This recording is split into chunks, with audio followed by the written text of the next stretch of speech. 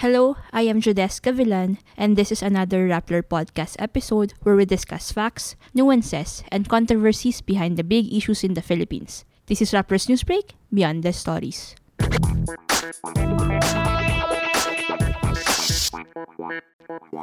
We're at the end of January and yet big issues continue to break. One of these issues ay yung pag-spread ng novel coronavirus in many countries, mostly in Asia but also in other continents. In just a span of 1 month, libo-libo na ang confirmed cases nito at umaabot na sa more than 100 yung mga confirmed na deaths. Gaano ba ito kalala? What should we watch out for in the coming days? And is the Philippines ready in case it reaches our shores?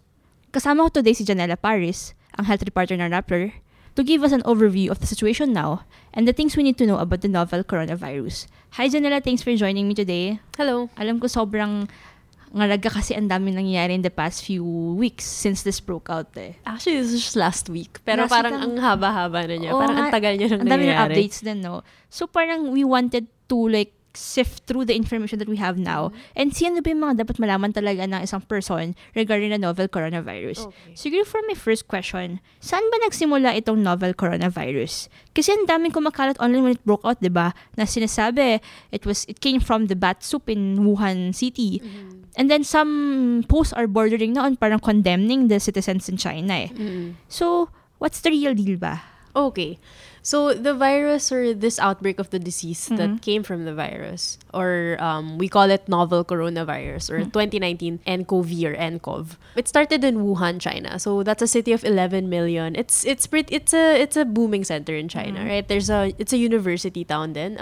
There are many foreign students there that study there. But yun, one of the things we know is that it came from a seafood market that was found to have been selling wild animals like foxes, badgers, hedgehogs, snakes, ganyan. And of course, may video na kumalat of this girl, diba, eating a bat. And I think that was where most of the online activity revolved, diba, around that girl who was eating the bat. But actually, the woman came forward saying that that video was taken in 2016 pa and released around 2016, 2017. And that the bats are locally, how do we call this? Parang they're raised locally by a farm. So they're not necessarily wild bats. Yeah, but then again, it also raises questions pa rin of should we eat, wild animals like this? And that really, I don't think experts have an answer to that. Pero some are saying na if you travel, you can respect parang local sensibilities on food and traditions like that. But, for your health, maybe avoid, eating what you don't usually eat. Yeah. Pero, yun nga, maraming kumakalat na ganito. And the answer to that is hindi pa sure kung saan talaga nanggaling. But suspicion is from bats or from animals. Okay. Kasi yung SARS, for example, nanggaling siya sa civet cats and yung MERS naman sa camels. So, this could also have come from an animal. They just don't know which particular animal yet. Is it normal na, I think, if I remember correctly, the first cases were reported in the last week of December. So, normal ba na from that period until now, hindi pa nalaman yung kung ano talaga yung source niya? Yeah, actually, sa SARS, it took months then for us to find out. And even sa MERS. Alright. So, it's still normal even with the capabilities that we have now. Kaya, even now, parang details about not just the source, but about how it's transmitted, very fluid, scientists are still not sure. But for example, how it's transmitted is, ang suspicion is human to human because, like the normal flu, right? It's human to human. Okay. So, para ma-point out na rin yung precautions na kailangang i-observe. So, nasabi nila na it could be transmitted from human to human, but they did say that yung pag-transmit from human to human is a lot less severe than, say, measles. Okay. Yeah. And then, I think from my understanding, there are several coronaviruses, diba? Tapos, different strain to yung mga in the past din. Pero ito ngayon, it's a different strain that's never been seen in humans then. How different is this novel coronavirus? Yeah, okay. So, good question kasi it's called novel coronavirus precisely because it's new. So, wala pa siyang name, actually. It's a very generic name to give a virus. So, later on, baka pangalanan siya na Wuhan coronavirus or like, SARS and MERS, when they were new, they were also novel. So, this new virus comes from a family of viruses called coronaviruses, and they're characterized by spikes on their outer membrane to make them look like the sun. Ganyan, kaya coronavirus. This new coronavirus or novel coronavirus is the 7th coronavirus known to infect people. Seven. So, yeah. Wow. Okay. The other 6 are 4 of them are mild. They cause the common cold. And 2 are SARS-CoV and MERS-CoV, which cause SARS or severe acute respiratory syndrome and MERS, Middle Eastern respiratory syndrome. So, ang sabi ng DOH, WHO, and other health experts, it hovers around or between like the 4 and SARS and MERS. So, less severe than SARS and MERS, but definitely more severe than what causes the common cold. So parang it's in the middle. Although they're like the common cold or the flu, there's still more likely na it can cause death, diba? Yeah, the common flu can still Cause death. death. So I'll go in that later na ano ba yung symptoms nito. Pero how many are affected now? And saan countries sila nakikita ngayon?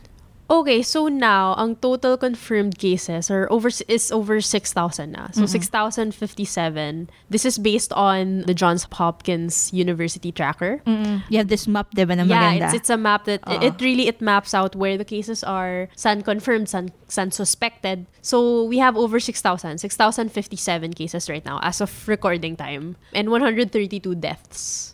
And ang countries affected so far, yung deaths, puro China. I don't know yet the numbers, but initially, Wuhan, lahat. Pero now, I think this morning, earlier, sinabi na Beijing also has reported death na rin. But all of the deaths are in China so far.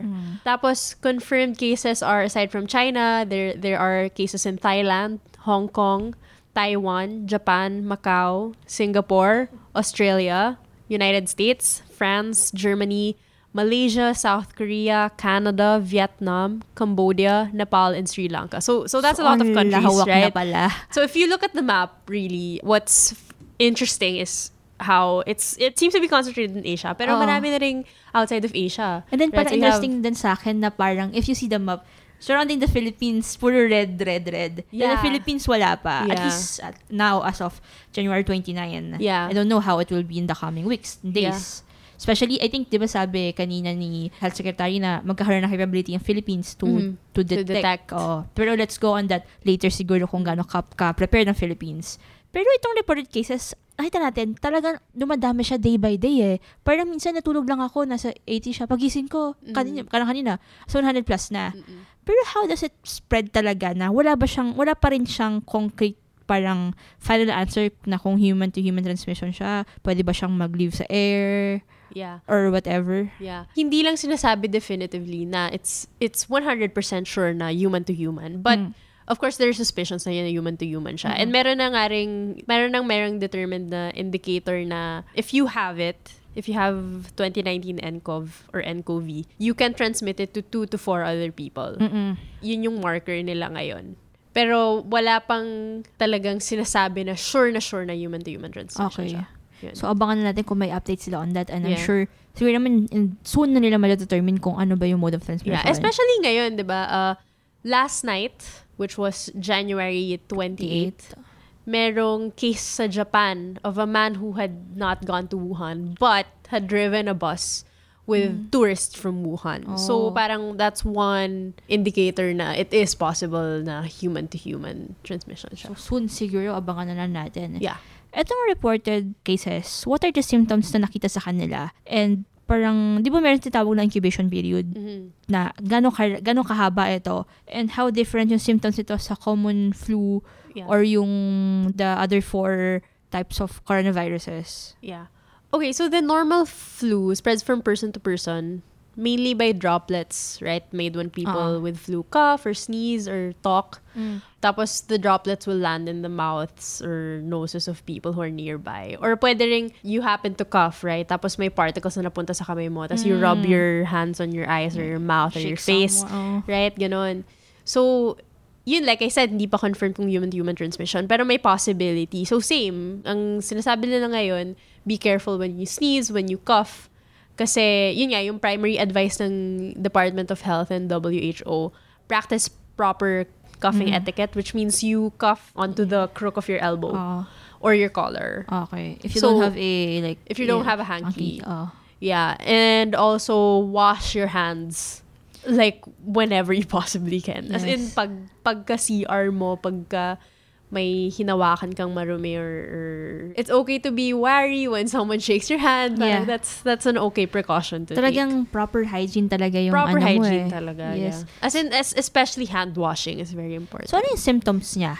Ang symptoms... Para at least, di ba ang dami na, inuubo lang, papraning na sila. Ano yung symptoms ba? And how, kunyari na-contract mo yung virus now, how long until you see na yung symptoms na to? Yung incubation period. Actually, yung tricky thing, yung symptoms ay parang normal flu at first. So, pretty mundane. So, dry cough, fever, breathing problems. So, it seems mild at first. But in severe cases, patients develop viral pneumonia. So, yun talaga yung sobrang hirap ka ng huminga and almost watering your lungs. Watering yung lungs, ganyan. So, again, nothing is absolutely sure. Okay. Unfortunately, we can't say na we're sure about this virus. But at least the US-based Centers for Disease Control and Prevention said that incubation period is 10 to 14 days. Actually, sinabi na rin yun ng DOH. Ang incubation period, by the way, is the period between exposure to an infection or virus and the first appearance of symptoms. Okay. So, 10 to 14 days. Kaya, kunwari, for the novel coronavirus? Yeah, for the novel coronavirus. Is that long or is that just normal or average?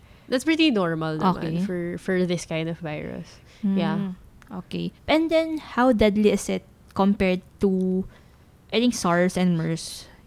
Okay, yun. So far, with what we know, it seems it's less deadly than SARS and MERS. Okay. So SARS had a case fatality rate of about 10% or more than that, thereabouts. Tapos MERS, around 35%. Shit, that's high. Yeah, pero the way you compute that kasi is the number of deaths over the total number of confirmed cases, Okay. right?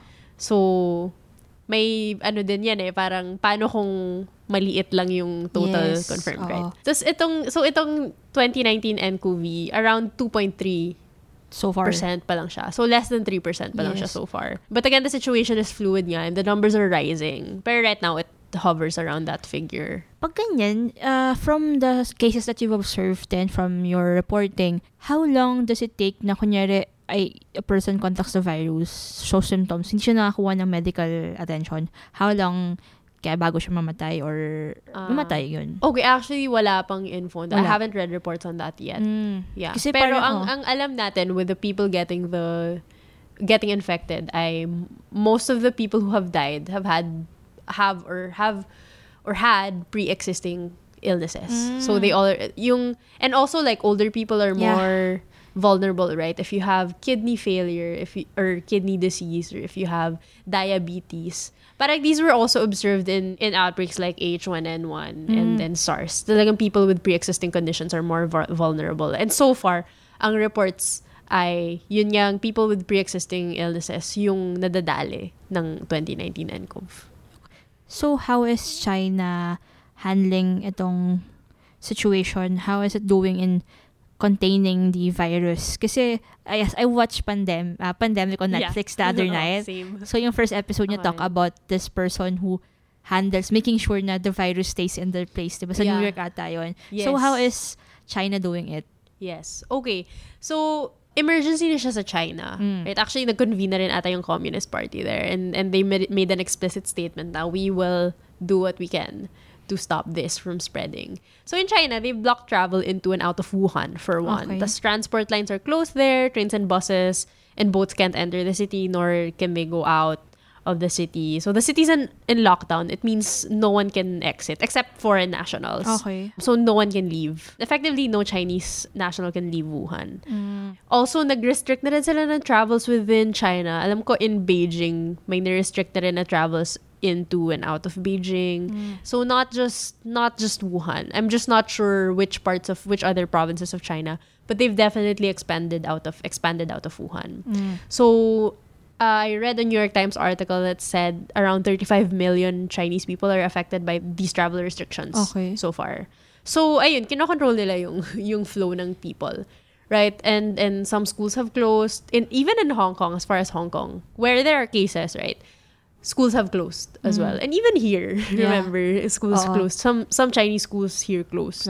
So, yeah. How about the other countries na, I think you mentioned kanina, you recall lahat ng countries na may confirmed cases. How are they doing it? And siguro compared mo yun sa level ng mga ginagawa na may confirmed cases and yung mga wala pa. How are they handling this? Okay, ang reference ko lang is Philippines kasi tayo wala pa. But we're pretty much doing what the other countries are doing. We're making it stricter for people to come in. You know, like mas amped up na yung response ng Bureau of Quarantine. And I'm already talking about the Philippines na ano. Kasi the other countries have made travel into their countries yung border control, border control. They've made it stricter. So they really screen patients who show symptoms, who have history of travel from Wuhan. Actually, some passengers from Wuhan are being turned back. Kasi they're not supposed to be traveling out of Wuhan anymore eh. Much like those countries here then, we've also turned back travelers from Wuhan. The cruise ship, remember the cruise ship that went to Subic? It's also gonna be told to go back to Wuhan. So, but are we ready in case this confirmed cases reach our shores? This is taking the DOH at face value, right? Okay. They said naman that we're ready. Okay. The protocols are in place. Kasi we had this, remember, like the DOH isn't grasping in the dark. Kasi they have the protocol set from SARS. So when SARS happened, that was when talaga hindi alam kung ano yung gagawin. Like even the DOH kind of had to pause there and think like, what do we do about this? And nung SARS talaga na-establish yung response to this kind of thing, this kind of health emergency. I spoke to the former health secretary during the SARS outbreak, si ex-secretary Manuel Dairit. And he said that very important is, syempre, involve local governments because we don't have, especially local governments in travel hubs in the country. Kasi syempre, dun manggagaling yung mga possible carriers, right? From people who travel from Wuhan. So, involve local governments. Kasi dapat alam din nila yung info about the disease, the virus, and how to respond to it. In fact, the Department of Health held a meeting with all regional DOH directors earlier, January 29, to discuss precisely how they will, how they will do that in their respective local government units. Tapos, sabi din sa akin ni ex-Health Secretary Dairit, minsan mas malala pa yung quote-unquote virus ng panic. So, it's natural for people to panic. Yeah. Pero, minsan talaga, mas nangunguna yung panic. So they also had to quell that when they were dealing with SARS. And I think that's also something that the DOH is trying to deal with now. So they've actually put up a landing page on their website just for NCOV, 2019 NCOV updates. So you will see regular naman sila mag-post ng bulletin just to keep you guys updated on the figures in the Philippines. We have 27 people under investigation. This means that they're being closely monitored. 27 right? as of January 29. As of January 29. So that's 27 people. Saan yun? So scattered siya. Meron sa NCR, Western Visayas, Mimaropa. So the DOH has a map of that. Do we know if these are Chinese? Sabi ng DOH, it's a mix of Chinese nationals, German national, Brazilian, and American. So, walang Filipino so far. Alright. Yeah. And these are parang coming from outside the country. Coming from outside the country.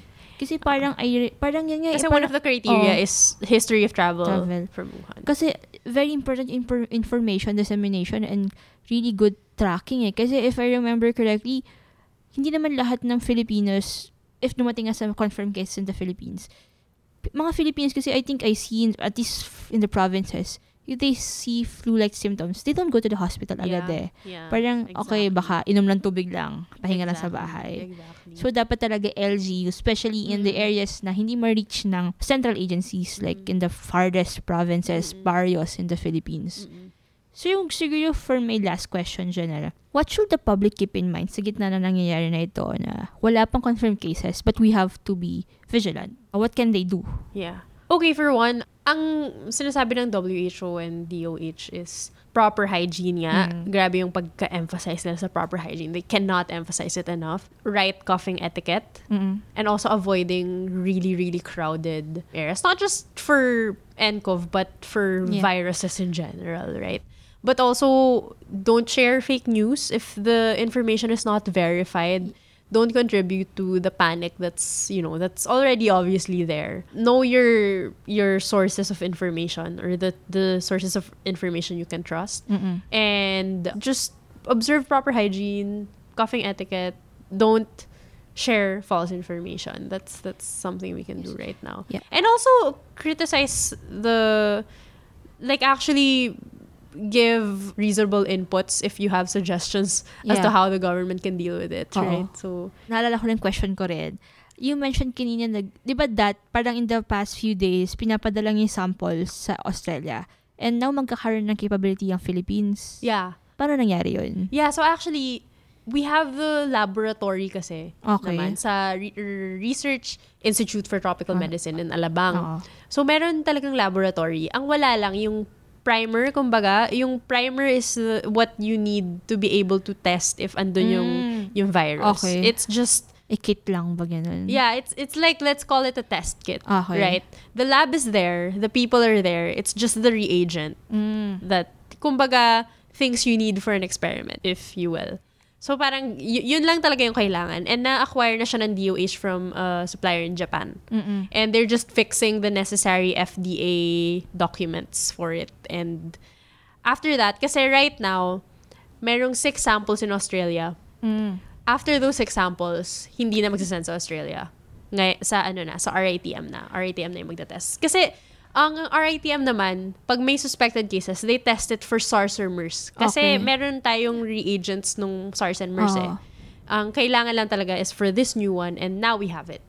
So you mean since they're testing for SARS and MERS, you mean existing pa rin yung SARS and MERS in the world, tama ba? Or it's there, wala lang outbreak? Yeah, parang ganun. And also, they exist in animals. Okay. So you can't really say that they don't exist anymore because viruses like this exist in animals. So parang it's the matter of containing lang the virus. Yeah. And not going to the humans na.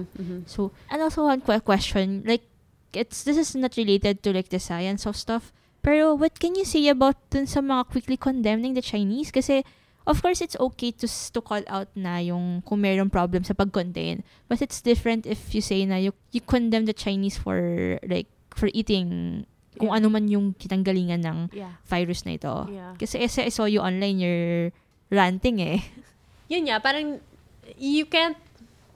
I'm not saying you can't blame people who want to be a little xenophobic, right? But kasi nga, meron naman talagang tensions between China and the Philippines. So parang nagiging fuel siya.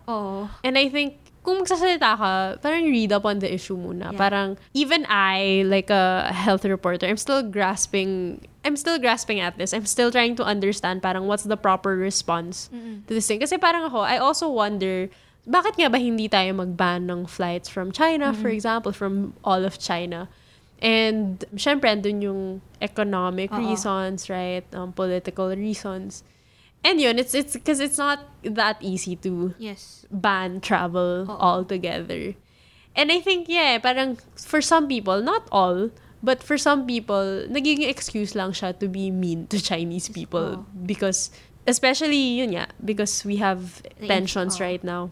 And then the influx of Chinese in the Philippines. But at the same time, andun din yung panic syempre. True. Kasi syempre makikita mo sa news laging Wuhan, China. Syempre, isipin mo, oh my God, Chinese people are carrying this. So, yun din. So, kailangan talaga, alam nyo kung saan galing na, Wuhan, China. Yeah. So, and then, yun nga, I think it's a matter of how not all of the Chinese people here are from Wuhan. Yes. It's just one of the many cities in China. Yeah.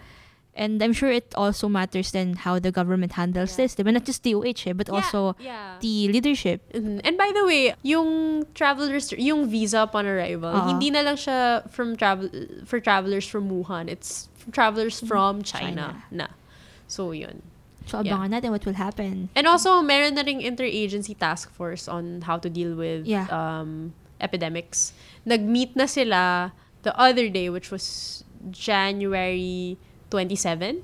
They met. And yun nga, ang suggestion nila was to help repatriate any Filipino from Wuhan or Hubei province who wants to come home. And actually, two have come home and are under self-quarantine. Kasi diba ginagawa ng ibang bansa na yan, diba? Yeah.